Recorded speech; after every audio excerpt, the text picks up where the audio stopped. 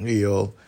So today I just I can't stop laughing, I swear. So I just posted a tweet where I said those of you trying to travel to the West, like we call it Jackpot in Nigeria. So you're trying to go to London or America or Canada, for a long time and probably not come back, etc. Please normalize saying good morning to people and stopping there, right? And if you have to do a follow-up question, you can then say, how are you?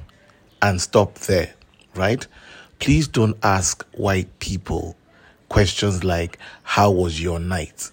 Because they find that very intrusive, very private, and as a matter of fact, it's none of your business.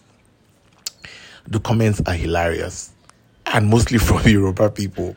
Yes, everyone knows. I mean, if you're Nigerian, you know that of all the tribes, the ones that ask the most concerned questions are the Yoruba people, right? So Yorubas greet themselves very effusively, right? So when they meet each other, just a simple hello is not enough, right? It's never just how are you or good morning.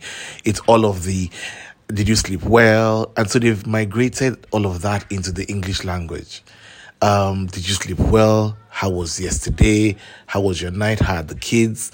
You know what I mean? Shalafiani, which is, are you, is everything peaceful? Are you in peace kind of thing? All of which is traditional and cultural to them. They don't mean any harm. They actually, as a Nigerian, you cannot understand the context as to why. I mean, even the Igbo people, probably the Hausa people as well, probably don't just stop with the hello and just move on. But I found a lot of things. There's the cultural shock, right? Very cultural differences that really make me laugh. And so two people wrote comments under my tweet, and one of them said, well, at least I can ask them, how is your family? Which made me laugh because years ago, I used to work in a company years ago. They had a lot of expatriates, which are white people who came to Nigeria to work.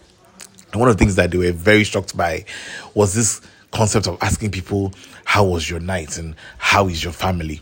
I remember one of them who used to go around then, a rather elderly man. And whenever people said good morning, he'd say good morning.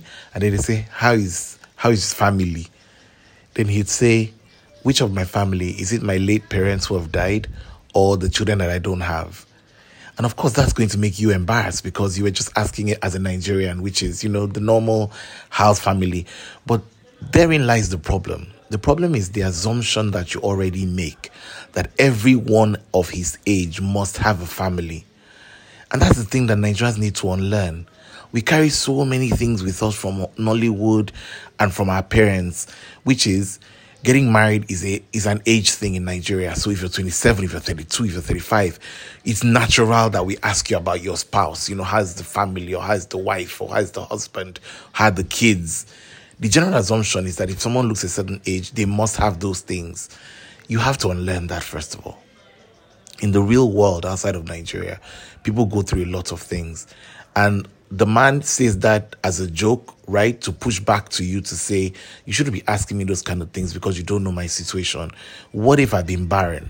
And that's my response to the lady who asked. Of course, we're all joking on the tweet. But I said to her, what if the person doesn't have kids? What if they've been trying to have kids for years and they burst out crying because you asked them about the family and it's triggering an emotion they've been trying to manage? You know what I mean? What if just lost two parents in a car accident and that's the day you're asking them about their family? And then, of course, they're traumatized by that question. You take people as you meet them, right? And if you meet them in a bad state, you're going to have to deal with it. So some of these questions, nice to do culturally, but completely unnecessary, irrelevant, and presumptuous. Which is why I think Nigerians just need to, and that's why I'm saying, we do it to ourselves here, which is fine. But as you're going out, they have it in the back of your mind. And certain things like that are just going to put you in trouble. Maybe not trouble per se, but you're just going to have uncomfortable conversations with other people because you're just trying to be Nigerian where you are. The other person was laughing and said, at least he can say something like, Otojo Meta, Rojue, that sort of, it's been 3 days. Yoruba people say that when they haven't seen you in a while, right? So you see someone and you say, it's been a while I've seen you. That's what it really means. And I said, but then the person's going to say, why are you counting the days since last you saw me? Except you're a stalker. right? Are you stalking me? I feel threatened. I feel like you're stalking me because why is my absence or my presence so important to you that you're counting how long I've been away? And then you start all these conversations around, oh my God, I don't feel safe. How are you gonna deal with it?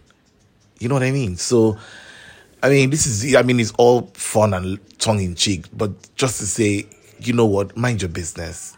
Your being Nigerian doesn't excuse you from everything. Learn to work with other people from other cultures and other tribes. Remember that they don't share the same values and sense of community that we have, right?